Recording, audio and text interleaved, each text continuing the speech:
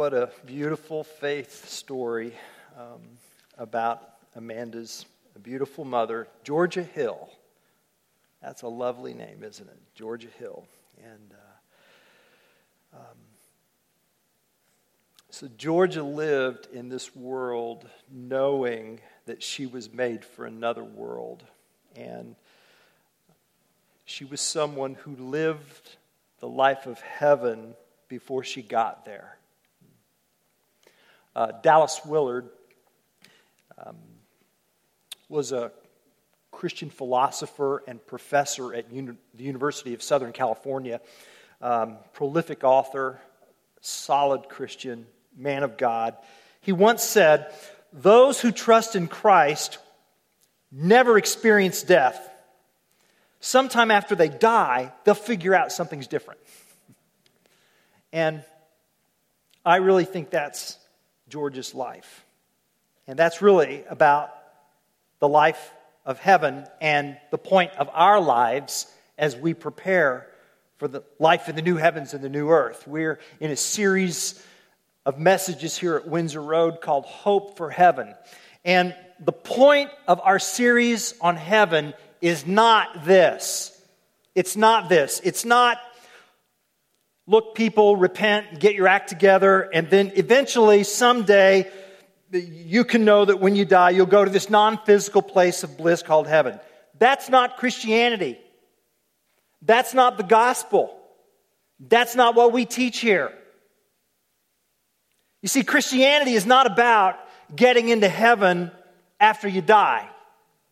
It's about getting into heaven before you die. It's about living the life and the love and the values of heaven in this world, in the here and now.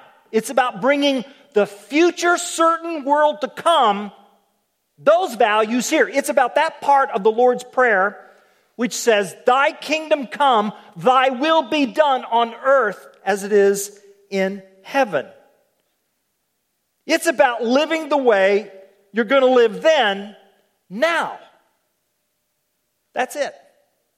And that's the point of a passage of Scripture that I want us to consider this morning from the New Testament book of 2 Corinthians chapter 4, verses 16 through 2 Corinthians chapter 5, verse 10. If you have your Bibles, I'd like you to turn there to the New Testament book of 2 Corinthians chapter 4.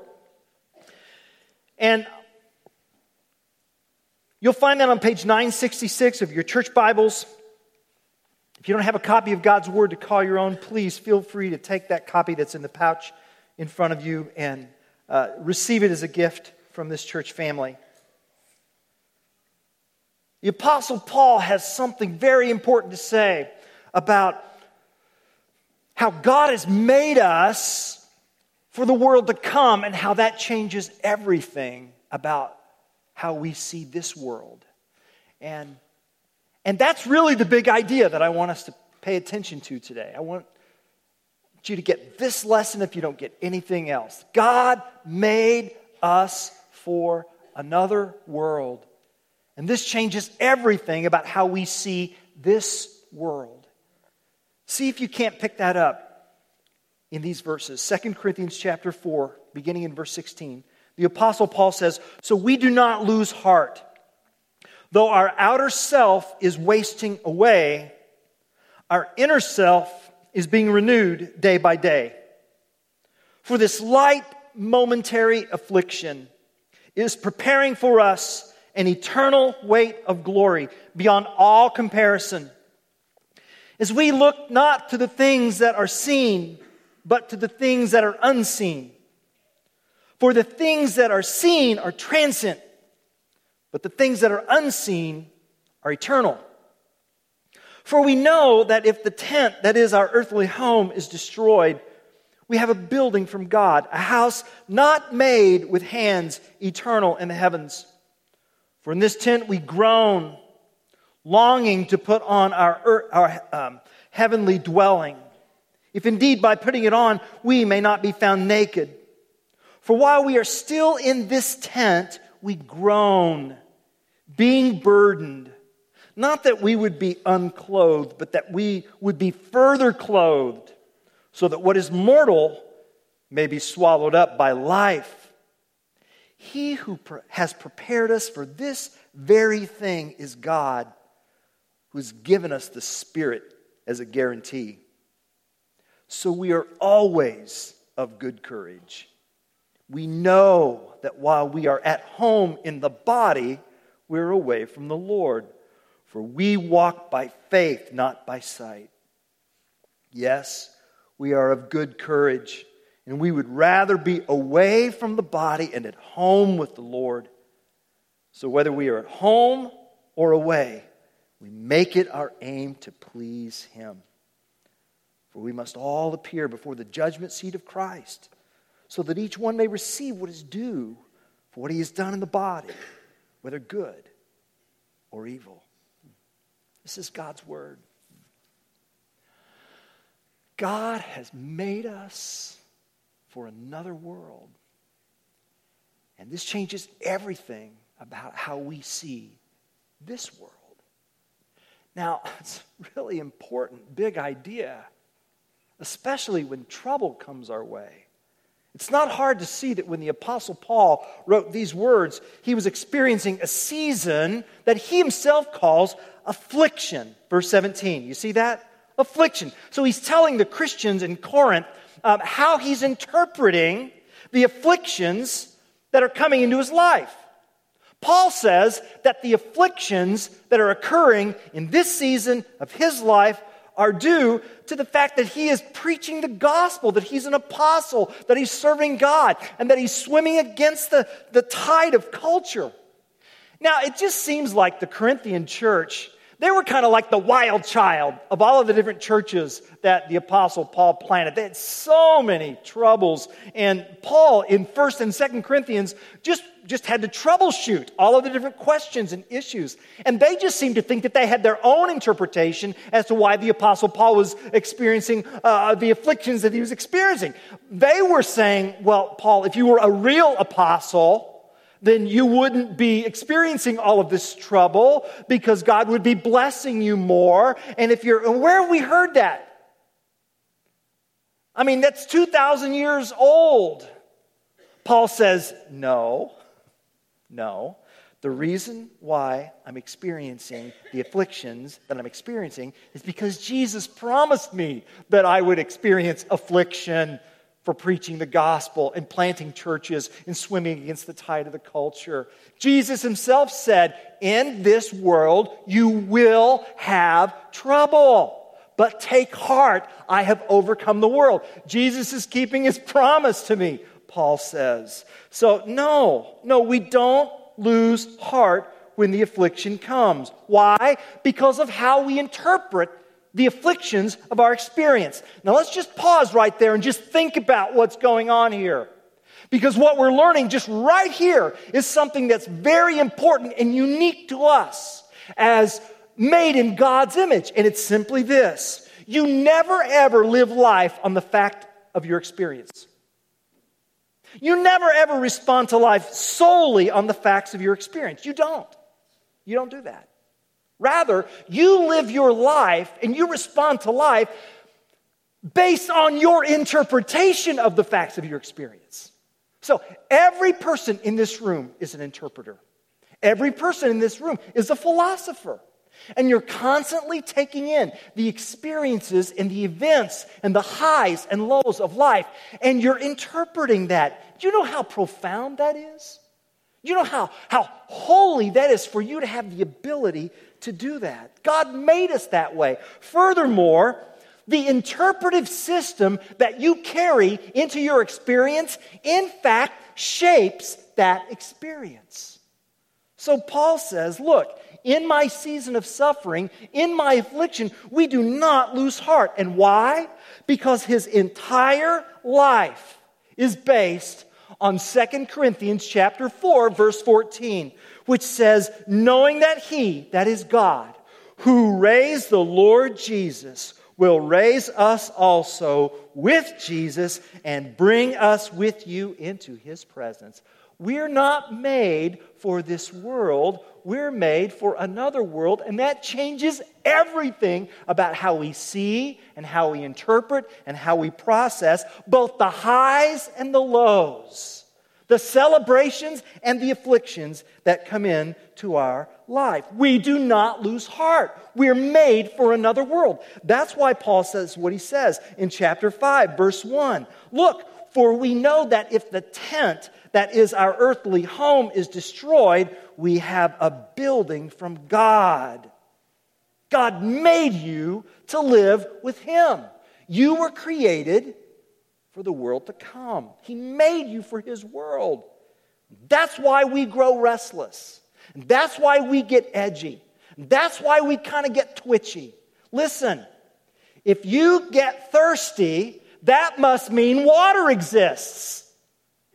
If you get hungry, that must mean food exists. And if there's no desire in this world that ultimately satisfies you, guess what that means? That you were made for another world. We're made for the world to come. I like what Max Lucado, a pastor and author, writes. He says, take a fish and place him on the beach. Watch his gills gasp and his scales dry. Is that fish happy? No. Well, how are you going to make him happy? Do you cover him with a mountain of cash? Will that make the fish happy? Do you get him a beach chair and sunglasses? Will that make him happy? Do you bring him a Playfish magazine and a martini? Will that make him happy? Do you wardrobe him in double-breasted fins and people-skin shoes? Will that do the trick? No. How do you make him happy?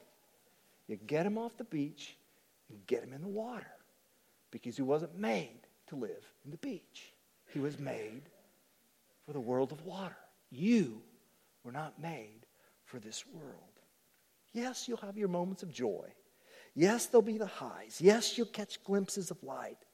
But they do not compare with the joy that is to come in the world for which you have been made. Another pastor and another author, 1,500 years ago, prayed this prayer. Thou hast made us for thyself, and our hearts are restless until they rest in thee. God made you for another world. And this changes everything about how we see this world. And specifically, it helps us understand and make peace with what this world is and what this world isn't. Because we've been made for another world, we can see this world for what it is. Thank God for what it is. And then thank God for what it isn't. Let's talk about what it isn't first. According to these verses, Paul says this world is not our final destination. It's not our final home. It's not the final end. How do we know that? Well, Paul says this world is a tent. It's temporary. It's transient. This world is a tent. The next world is a palace. And throughout these verses, Paul does a comparative analysis between what's temporary and what's permanent, between what's tent life and what's palace life. Beginning in verse 16, look, outer self versus inner self. Verse 17, light versus weighty, momentary versus eternal. Verse 18, seen versus unseen, transient versus eternal. 5:1, earthly versus heavenly, tent versus building, human-made versus God-made. Verse 4, unclothed versus clothed, mortality versus life. We walk by faith, not by sight. You see, this life is like life in a tent, Paul says. And he says, quite frankly, that look, this tent is wasting away. Everything in this world is wasting away. And he's not just talking about, when Paul says in verse 16 that our outer self is wasting away, he's not just talking about your physical body, although that certainly is true. I mean, he's talking about the present age. Everything that we see and taste and touch and experience, it's wasting away. It's fading. It's fraying. It just is. It's irreversibly falling apart. Your physical body is wasting away. Your skills, your vocational skills are wasting away. You can't stay on top of your game forever. You're not going to be in demand forever. It's wasting away. Your family's wasting away. Your friendships are wasting away. People move. People age. People die. We're wasting away. By the way, welcome to Winter Road Christian Church. I'm glad you're here today. Enjoy the coffee while you can, because it goes bad too, you know? Hey, you better eat that donut now, because tomorrow morning, it's, you know. Look, come on, right? I mean, no other worldview has such a realistic perspective about this world. Paul isn't being dismal. He's just being realistic. It is what it is. And here it's important, because every society has always been more reconciled to the brokenness of life except ours. Oh, yeah. Yeah. 1,400 people die this past week in a heat wave in India. And we just, 21st century Americans in the world's sole superpower, we just go, how can that happen? Well, let me tell you how that happens, okay?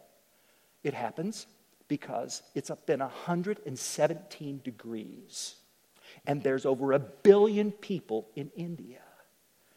And most of them are poor. And so when a heat wave comes, people die. That's how. How can 8,000 people in Nepal die in an earthquake? I mean, if 8,000 people died in the United States, we'd have congressional hearings. How can that happen? Here's how that happens. Earthquakes often occur in Nepal. And when they occur, because that's a poor country, and the building code standards are not as high as ours, people die. Okay? When you read the diaries of people, even in our culture, up till until about 50 years ago, people just it didn't seem to surprise. Suffering didn't seem to surprise, but it seems to surprise us. How could this happen? What do you mean? How could it happen? What do you mean? What are you talking about? It happens because this was a broken, fallen, sinful world. And yes, the effects of the fall have permeated every nook and cranny of creation. And so, yeah, this is why. And it happens because this is not our final destination. It's not. This world in the here and now is not our final destination, according to these verses. And when we treat it as if it is, we get ourselves in trouble. We do. We get ourselves in trouble. Because it's not. Nothing in this world is our final destination. Nothing. Your relationships, they're not your final destination. Your education, not your final destination. Your job, not your final destination. Your home, not your final destination. Retirement, not your final destination. Friendships, your marriage, your family, not your final destination. Even ministry activities in a church like ours, not the final destination. You know, those of us pastors who, work in church life, we sometimes treat ministry like it's the final destination. It's not. Nothing in this present age should be treated as if it's our final destination. And when we treat it like it is, we get in trouble. Because we try to extract more of it than it can possibly give. We ask possessions to satisfy our souls, but they don't. We expect earthly experiences to give us lasting joy, but they can't. We expect broken, dysfunctional people to make us happy, but they won't. It's because they're not designed to. When we treat this world as a final destination, we start making excessive standards on those people in our lives, and when they inevitably fail to attain to those standards that we have set, then we feel offended. When we treat this world like it's a final destination, we reduce it to our own personal pleasure delivery system that can never quite get it right. And I just wonder, church family, how many of us have made ourselves miserable and others miserable because we just keep insisting that this world deliver what it was never meant to deliver. How many relationships have we ended? How many experiences have we spoiled? How many churches have we left because, we say, well, I'm not getting fed. Well, and that may be true if you're not getting fed Bible. On the other hand, it may just mean that someone failed your personal pleasure delivery system and you just decided to be out of here. And then, on top of all of that, when our pleasure system disappoints, we accuse God for not fixing our tattered tent. But here's the deal. God's not working on your tent. He's working on your palace. And He's working to get you ready for life in the palace. And furthermore, whether you believe in eternity or not, God always responds to us with eternity in view. Always. Because He made you for another world. And that changes everything you see about this world. And so now you know for what it's not. It's not our final destination. And you may be thinking, well, okay, if that's what it's not, what is it? Paul tells us. Paul tells us what the purpose of the here and now happened to be. Verse 17, 4:17. For this light, momentary affliction is, here it is, preparing for us an eternal weight of glory beyond all comparison. He says it again in chapter 5, verse 5. He who has prepared us for this very thing. What very thing? Life in this world, preparing us for life in the next world, is God who's given us His Spirit. Because we're made for another world, we're able to see this world for what it's not. And it's not our final destination, but it is the preparation for our final destination. God's getting us ready. Because He knows that I need more preparation for the world to come.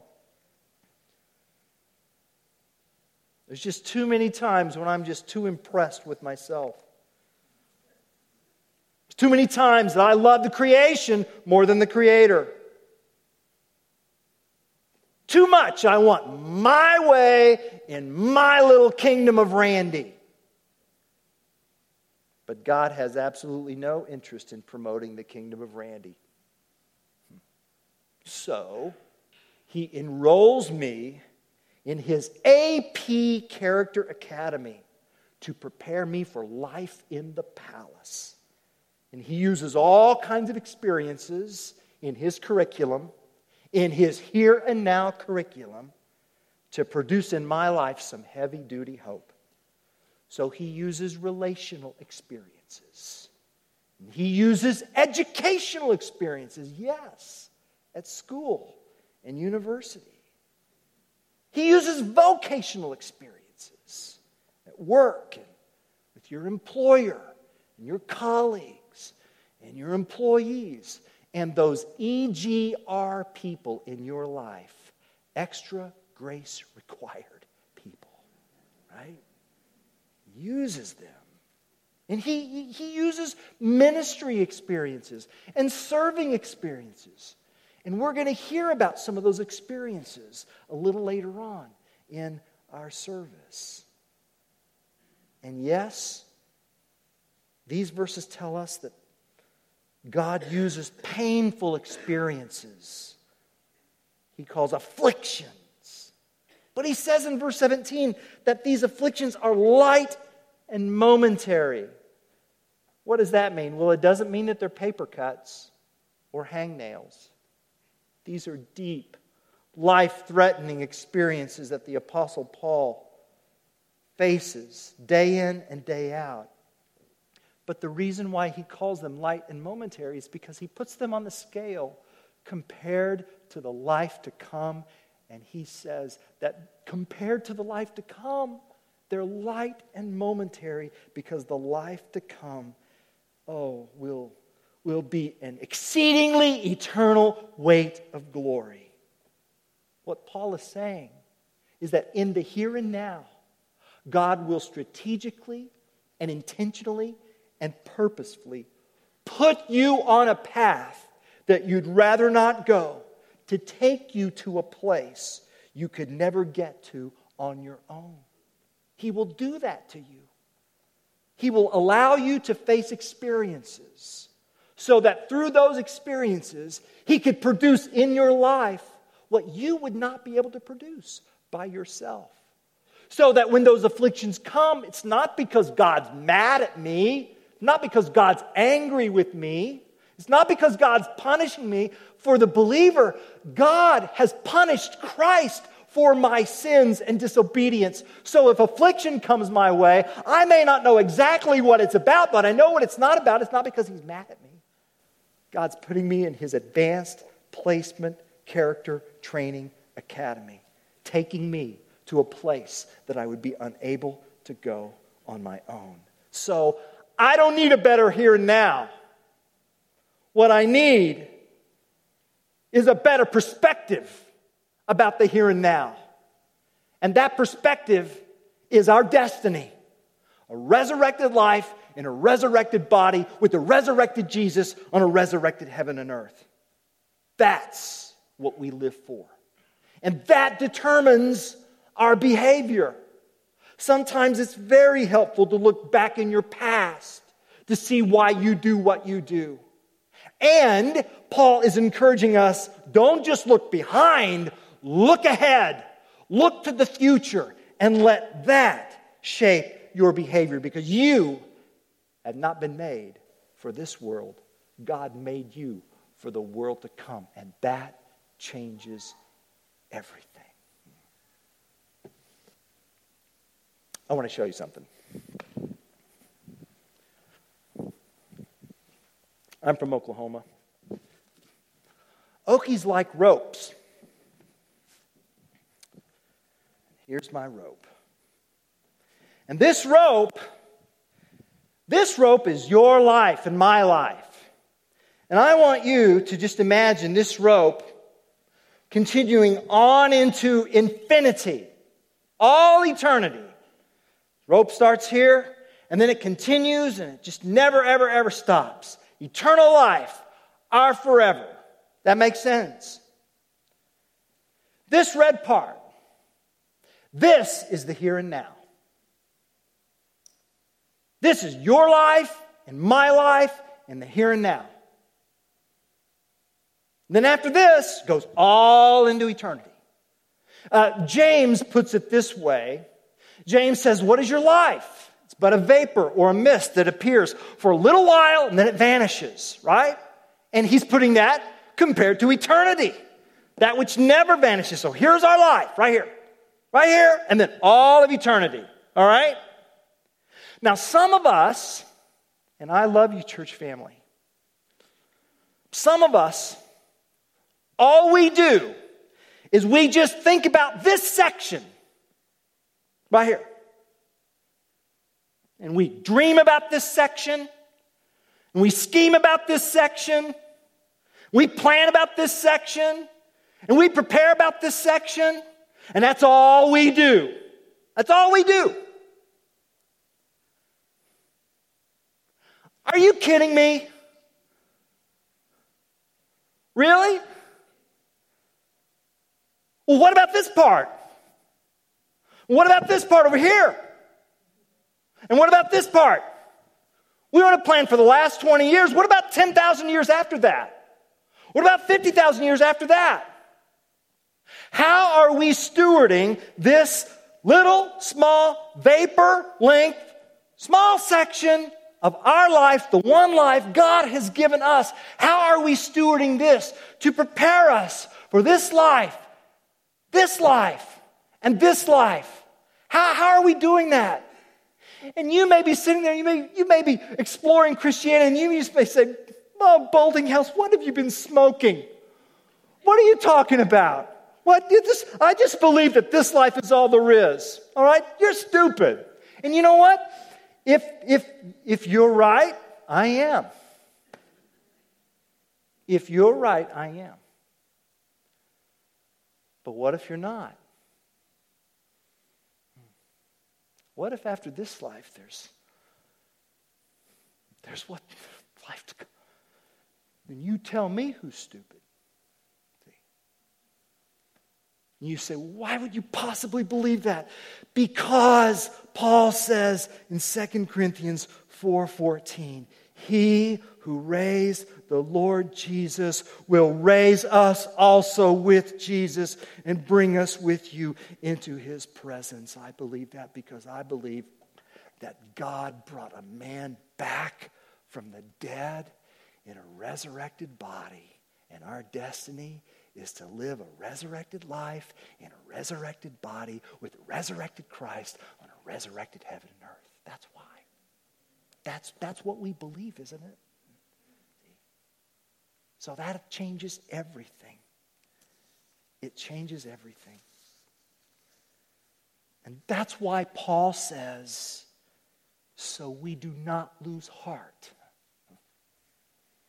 That's why Paul says later on in verse 6, so we are always of good courage. Always, always. That phrase literally means, for we always act boldly. We act boldly. And then Paul says, so we make it our aim to please Him. We make it our aim to please Him. Even to the point where we look forward to 2 Corinthians 5:10. That's an intimidating verse, isn't it? Is to me. For we must all appear before the judgment seat of Christ. That sounds intimidating. Each one may. What is that? Oh, there's so much to be said about that. Let me say this. It's about someone who cares about you enough to evaluate your life. That's what that means. It's not about having to wait until you get there to find out whether or not you made it. That's not what this means.